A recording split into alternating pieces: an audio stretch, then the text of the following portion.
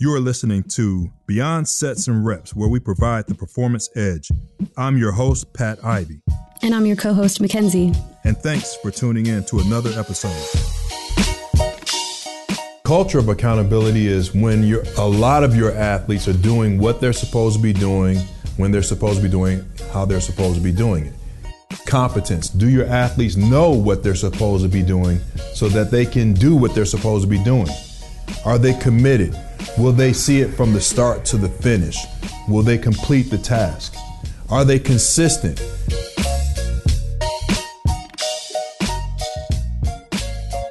And we're back with another show. This special guest is the current senior athletic performance coach for the Oklahoma City Thunder. His 5th season. I'm not going to waste any time with more of an intro because I know you have too much knowledge to drop during this session. So welcome to the show, Andrew Paul. Thanks, Pat, man. I appreciate it. And I was actually looking at the former guests you had on the show, and I was like, I do not fit in with that group of people.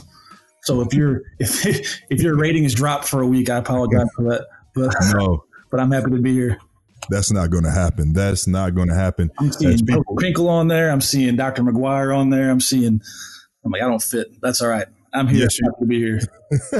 Appreciate the humility, but our guest will find out really, really quickly why you are on this show. Just to start it off, tell us a little bit about yourself, where you come from, what drives you. Who is Andrew Paul?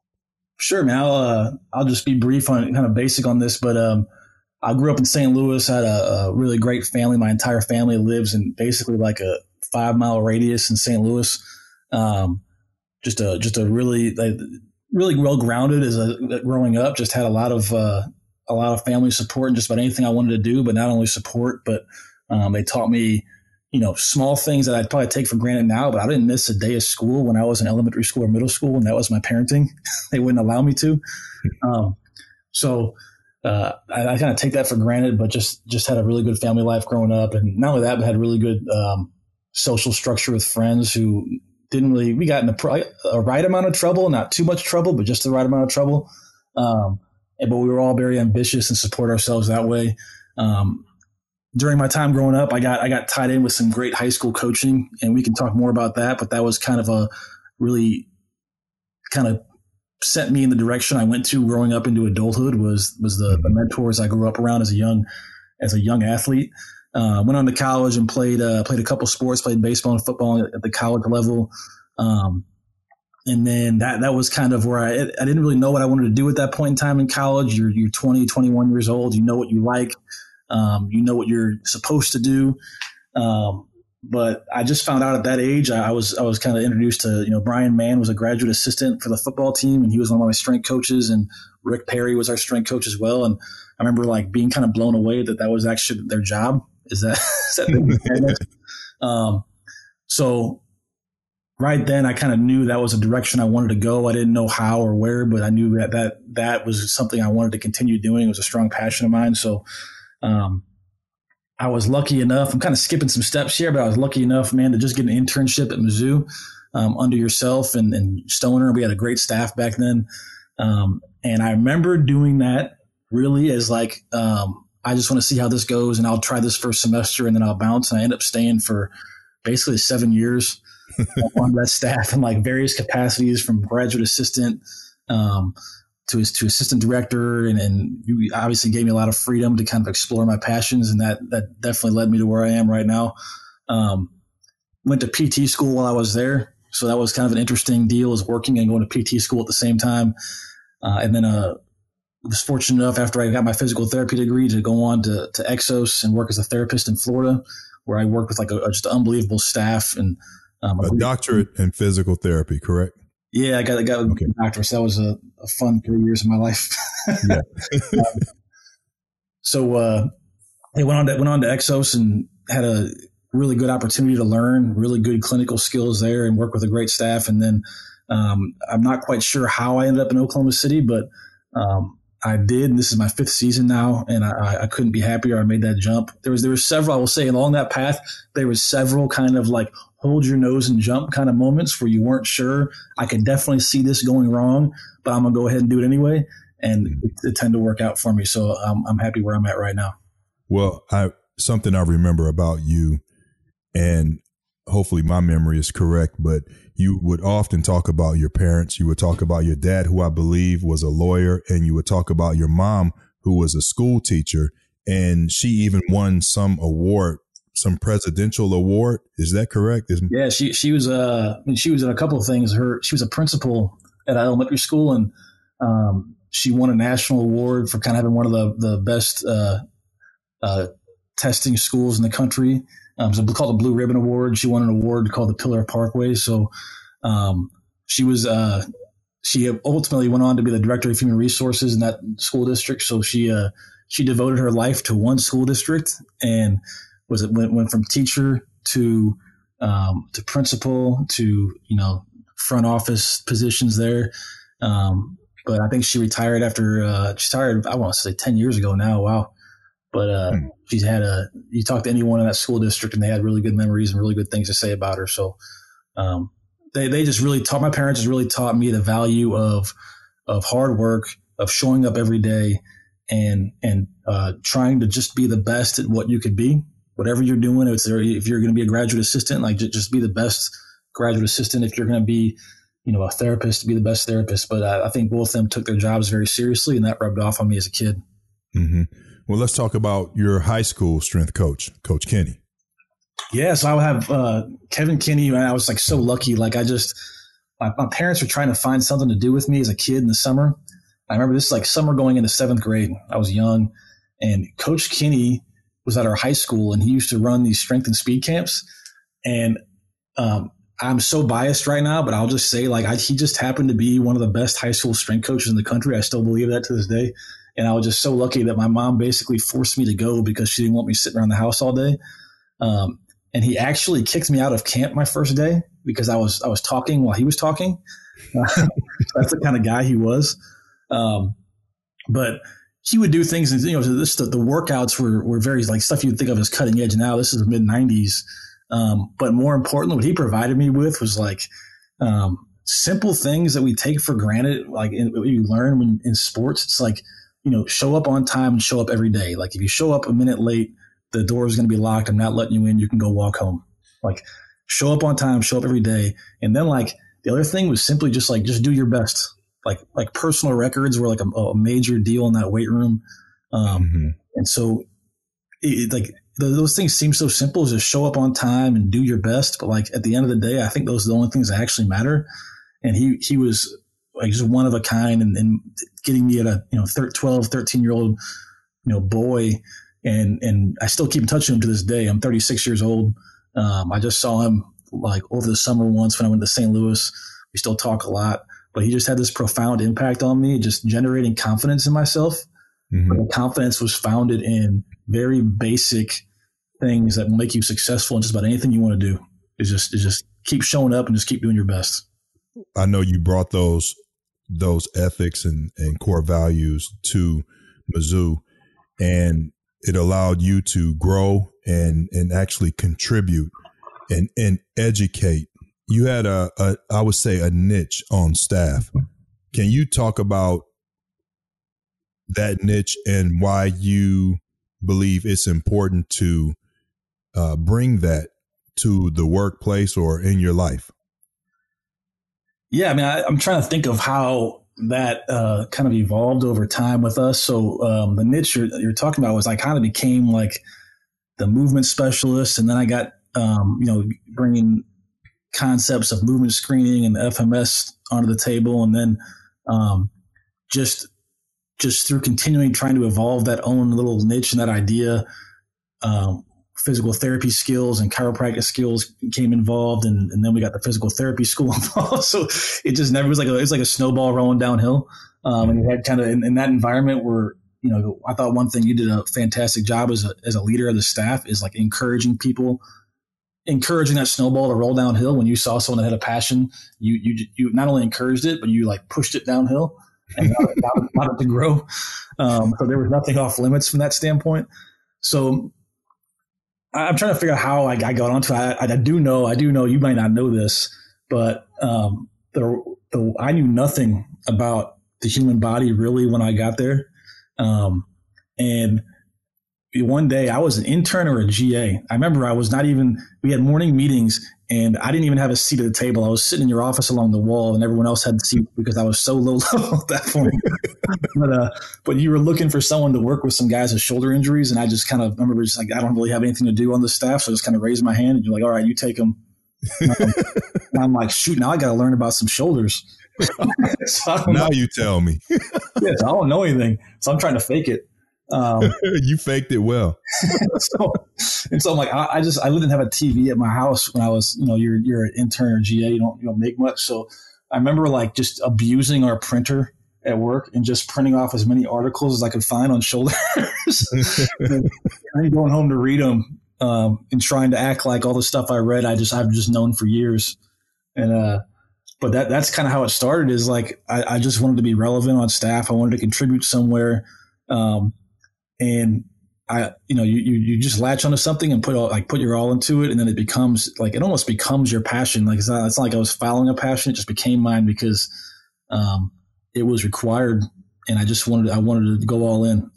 And from there, I mean, we went all over the place. We went to FMS screening.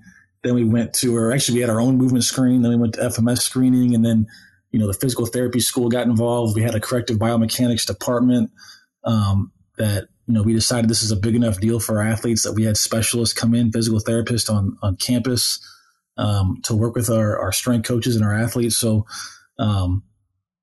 the snowball kept growing, but it started off as me just trying to fake it so I could be relevant in a staff meeting. But here I am now. So it worked out, I guess.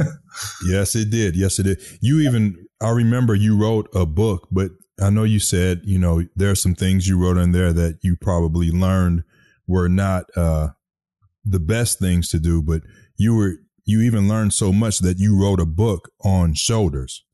Yeah. I mean, I remember like, trying to just, it was really a learning tool for me, is reading and then trying to synthesize the information in my own words and apply it to the weight room. And I remember showing it to some people on staff and they encouraged me to write for websites. And then, eventually I had put together enough information that someone said, this is publishable. And I went ahead and published, it was a strength coach's guide for shoulder training. And it was like basically layman's terms. It was me trying to put in my own words, some scientific articles and things that I put together just because that's how I best learn. And then I did publish it. And actually, it paid my rent for a couple months, I think. I needed badly at the time, but I eventually pulled it. And one of the reasons I pulled it, man, is like I just, I felt almost. I have this eternal feeling of being an imposter where I don't know as much. Like I keep meeting people that know more than me. Mm-hmm.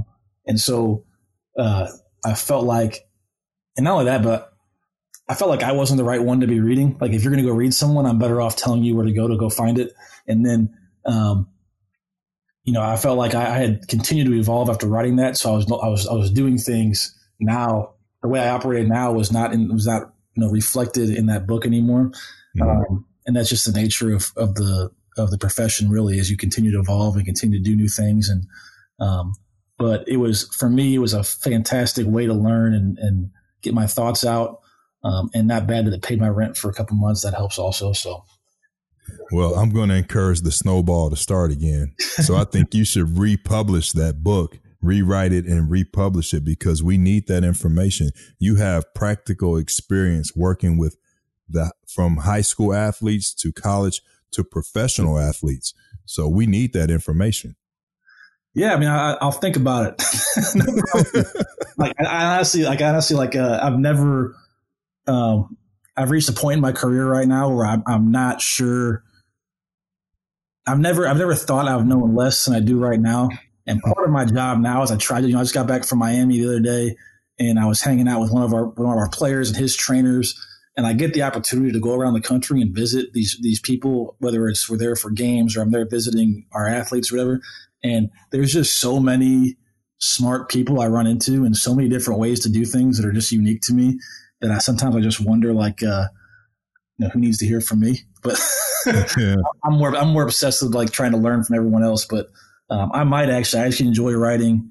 I enjoy trying to put things in my own words, and I can promise you I've never come up with my own ideas, but I steal very well from other people. This podcast is sponsored by Sorinex Exercise Equipment. Since 1980, Sorinex has been a family-owned business, responsible for legendary innovations and training solutions that have changed the face of strength training. Today, Sorinex is the most sought-after strength brand for professional teams, colleges, high schools, and military units. During this process of growth, our clients have become an extended family to us, part of our brotherhood, our culture. We want to thank you, our customers, friends, and family for being the foundation on which Sorinex is built. We promise to do our best to continue to serve you with the best strength training equipment and service in the industry. I remember you told me you had a skill that you had developed, and I was on vacation visiting Antoine Floyd, and he had a book on speed reading. So I figured I would try it because you told me that that's how you read a lot of books, is you speed read the books. And I did that, and I think I was reading faster right after I read that book. Now I'm reading at my normal speed. How about what? Are you still doing that? Yeah, I think that I'll do this. If I'm reading a novel that has so speed reading, all it does is you just learn you learn to pick out the key words in a sentence and go through things. It only works, but I found it only works well with scientific literature, but when you're trying to read a novel and the whole point is to be entertained, and all you're trying to do is pick out keywords and get the main point, you might as well just read the summary on the back page and or wait for the movie to come out or something. So it does work for that. It's actually one of these things where when I was a kid, my neighbor, my high school friend, were like, let's just get really good at something. So this guy decides he wants to get good at breakdancing, and I'm like, I'm going to learn to read faster, which is the way nerdier than breakdancing. So this guy ends up, he gets good at breakdancing, and not only that, but he goes to Wisconsin on a full ride he tries out for the Gopher and gets a full ride because he could breakdance. He goes to Wisconsin as this cheerleader that broke dance at halftime, and he's paid his entire way through college. I'm like, wow, that was way, way more effective than my speed reading. Oh, wow. All right. Since it may be a while since you republished the book on shoulders or whatever it may be, why don't we get into some of that? Why don't we dive into the shoulder and what you learned and how it works? And as a strength and conditioning coach, what's some information that you can share that can maybe speed up that process of understanding? Oh man, that's a bear of a question. So what I've learned is I can never view the shoulder in a silo. It's got to be viewed as a whole body, and you're dealing with the whole person. So that's the first part. The second part is I'll be very general on this, but I'm an SFMA person. If you're familiar with that stuff, then you'll know their principles. But when you're looking at an injury or any body at all, the number one thing you want to grab from them is if this person has motion, and if they do they have control of that motion? And it could be joint by joint, or it could be just globally. But when I'm looking at a shoulder, the first thing I want to feel, if I'm just looking at the shoulder, I want to feel, does this shoulder have the prerequisite motion in internal external rotation, it might be, or whatever it may be. And then if they do have that, do they have proper control? Can they show me active range and keep their joint centered through that entire range of motion? If they don't have the motion, we've got to address that. If they do and they don't have control, then you have yourself an instability problem, which is very likely in the shoulder. It's a very mobile joint by nature. And so a lot of the issues you see are issues of lack of control. Now, from there, you have to look at how are they generating control? So the easiest way to gain control over any sort of system is to compress it. And the way I would think about it is If I stacked a bunch of cubes up, small cubes on the table, and then, I just flicked them and it would all fall and collapse.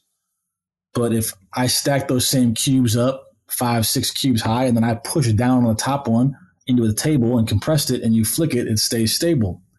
And so the way your body has learned to create control about all these joints, and we're talking about the shoulder right now, is there's certain muscles that learn to compress that joint. In your shoulder, it's the rotator cuff, where if you look at the line of pull, it is pulling the head of the humerus into the glenoid fossa. And that is a neurological system. So you get involuntary contraction, involuntary shortening of the rotator cuff. That is an involuntary neurological contraction to create a sense of control about that joint if you don't have it. Unfortunately, it might be great, but unfortunately, those involuntary contractions cause pain. They cause decentration of the joint. And before you even get a tear, you'll start feeling, pain on the top of the shoulder. And that's where soft tissue work comes in. That soft tissue work can really do a good job of kind of normalizing that tissue. But I'd say globally, that would be my philosophy is around every joint in the body, I'm looking to see if they have prerequisite motion. If they don't, can I identify where it's not coming from? If they do they have control of it? And if they don't have control of it, how is their body attempting to gain control? And if you look at actually all the joints in the body, the muscles that tend to have the biggest, we call neurological tone or problems, are compressive muscles. So as QL around the spine, compress the lumbar spine. So your body's feeling a little bit out of control. Chances are those are going to get hypertonic and start compressing. Quadriceps around the knee can compress that knee pretty well if you're feeling like you don't have control there. So there's other examples of that, but globally, I think I look at the shoulder the same way I look at everything else. It's just viewing it all through a single system is more difficult. Okay, that was good. So those of you that listen to that, you're going to have to rewind and see and just hit repeat, hit rewind, and then just soak some of that in.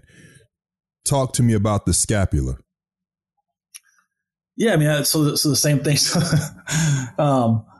When you start dealing with the shoulder, you can't obviously go away from the scapula, but the scapula is inherently just a very its only attachment to the whole skeleton is the AC joint, so it's inherently kind of an unstable. It's got basically limited motion, but it's inherently unstable for that reason, and it's kind of a slave to the rib cage also. So you really can't get good scapular motion if you've got restricted rib cage motion, which is directly related to the thoracic spine. So it's hard. Again, it's hard to put these things into a silo.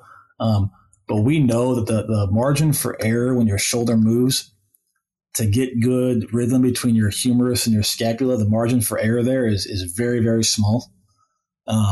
So a common thing that we work on with our players is that scapular rhythm. Can they dissociate their scapula and their humerus? And if they do, what motions are we restricted in? Is it upper rotation? It's got to have kind of a 3-dimensional range of motion, but that one's hard to talk about because it's so dependent on it's basically neutral position, which is dependent on ribs, dependent on thoracic spine and things like that. But I would say it's probably one of the most undertrained and underappreciated areas in the shoulder. I think people do a lot of rotator cuff training and things like that, and they don't realize the interplay between the two things. So that one's a little bit harder to talk about, but I will say the rules stay the same. The rules are, does it have the prerequisite motion? And that is in all elevation, depression, retraction, protraction, upward, down rotation. And I will literally get them on their side on the table and make sure that is moving. And then as I ask them to move their arm, is it showing all those motions appropriately? Actively, and if it's not, then you have yourself a scapular instability, and you have to address it accordingly. But I think the rules are always the same. It's just harder to talk about one without talking about the whole picture. Okay, talk to me about thoracic mobility. What is it? Thoracic mobility is the ability to move your spine, and T1 through T12 is considered the thoracic spine, but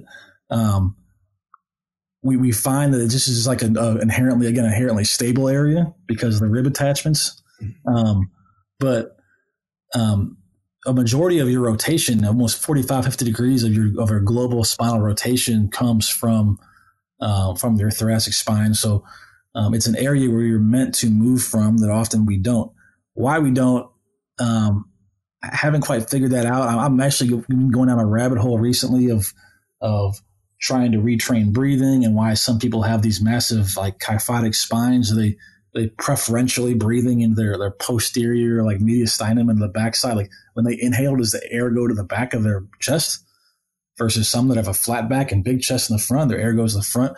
Like why are they preferentially like pushing air in these areas? So addressing thoracic mobility, I don't think anyone has the answer to that right now other than just daily mobilization. But I think they're getting on the best success I think we see in addressing something like thoracic mobility is getting into breathing patterns, getting into, utilizing your diaphragm correctly and expanding your abdomen correctly so that kind of frees up your rib cage to move better. But no doubt all these things, whether it's thoracic mobility of the rib cage, the scapular stability and how that moves and the stability of the shoulder, no doubt all that is directly related and interplayed when you look at someone. You can't address one without addressing all of them. Got it. All right. So we have high school coaches and strength and conditioning coaches and maybe some young people that are new in the profession. Why is it important to do more? Well, I don't want to lead you too much. Tell me about back exercises. So pulls versus presses, back versus front. Why you need, what is there a balance you need for good shoulder, stability, mobility, good shoulder mobility? Yeah. So, I think typically they would recommend, a 2-to-1 pull to press. So any sort of, row or pull up would count for that 2-to-1 pull to press ratio. And typically you're dealing with like, the reason why that is not because you want your back to be as strong as your chest and all these things. The reason why that is because, when it comes to shoulder health, the default position is going to be like an anterior or forward glide of your humeral head, and that will tend to cause the most problems down the line. So what I mean by that is like the top of your shoulder, your humeral head will slide forward, and that is a typical posture that people go into, almost like if you have a fetal position, how your shoulders slump forward. It's a typical stress position. And it could be more bench or whatever, but people that don't bench at all show the same pattern. It's a human response. You pull everything into the fetal position and you guard your abdomen when you feel stressed. So to combat that, the typical thing would be to do the opposite. Just make sure you do more things that are going to open your chest up, as in back exercises, pulls, then pull it down. And also, when the shoulder gets in that position, the chances of the rotator cuff getting clipped and frayed is quite a bit higher than if it was sitting in a centrated shoulder joint. So the reason why we think that recommendation is usually in place is not because there's some bench haters out there that don't want people to bench. It's strictly actually, if you bench correctly, you actually help the case. If you get your setup right and your chest is really open, you actually help your shoulder position by doing that. Got it. So the reason why that is just they're trying to combat like the natural human tendency to protect self and fall forward. So you open up the back. And there's actually some weird research. I think I saw a TED Talk. I haven't really checked this. I just listened to I believe everything I hear on the internet, I guess. TED Talk, like they were talking about standing in like a power pose where you really open your chest up and you're getting your arms wide will actually change like your hormonal status and can almost change brain chemistry to be a more positive state. So that's, it's you can't isolate anything these days, but it's all related. That's the root of it all though. Yeah. All right. I know we're getting close to the end of the show. I want to hear about what you do with the Oklahoma City Thunder. What are your responsibilities? How you make it all work together? And because, you're working with multi-million-dollar athletes in a billion-dollar industry. Yes. So that's I'm trying to see if I can get everything out there on this. My job is the senior athletic performance coach. What that means is I oversee all the strength and conditioning and nutrition programming for our players. I also do a lot of true physical therapy work, manual skills, whatever it may be, whatever's needed. So the cool thing about my job is I really have no boundaries. There's not, when someone walks into the weight room, I can have a full gamut of anything from a purely medical intervention to purely strength and conditioning intervention that I can do with them if I feel necessary. So that's really liberating in that sense. That's unique. That's unique from my experience. Yeah, I mean, I think that we look at these medical interventions as if they're only there and pain is in place. But a lot of times, these medical interventions, we just talked about thoracic mobility. One of the best, easiest, fastest ways I know is to do what you'd think of a chiropractor would do. It would be a manipulation of the thoracic spine to open up motion. Like that limits what I need to do. If the guy walks in, we notice that's a restriction. I have the ability to do a thrust technique or whatever I may need on that. If I feel like they got tight calves that day, I have no issues throwing needles in them and opening up some motion there. So that is very liberating. That can be very daunting or very liberating depending on how you look at it. It's very liberating for me anyway. That I have a full range of things I can do. So that's my job responsibility is what you would think of, is what you would come and see me do. I think people don't realize in the NBA that the job is more than you think it is. I think the way we like to talk about it is, this is a bad way to put it, but our owner has invested X amount of dollars in, so-and-so. Let's say he pays that person $20 million this year. We truly look as the medical and performance staff. We look at ourselves as basically mutual fund managers, where if you had $20 million to invest in something and you let someone oversee it, you would expect them to be on top of every last little thing to make sure that money is moving the right way day to day. That's how we view ourselves as mutual fund managers in that respect. It's just the job is not complicated in the weight room. It's sometimes very, very basic, almost like boringly basic. But the seriousness of it is very, very high, and I take that as like a real responsibility. So that making sure those the attention to detail that's involved in these types of situations is something I learned at Missouri, but two, it's so important that your level of detail is so critical. And when I say detail, like how we approach players every day has to be the same. The level of consistency they need in their lives inside our building is so important that everything outside these guys' lives is crazy. Social media is nuts. As soon as they get off the court, they're going to play in front of 20,000 people and they're going to walk in the building the next day. And a lot of my job is to make sure their environment is structured in a way that allows them to walk into work and know what's about to happen that day. As in my personality does not change if we win or lose. It's going to be the same all the way to we have these refrigerators, the water bottles in them. And I want to make sure when they're stocked, the labels are always facing forward, because I want these guys to know when they walk in, this is the one place you can walk into and it's going to look the same no matter what.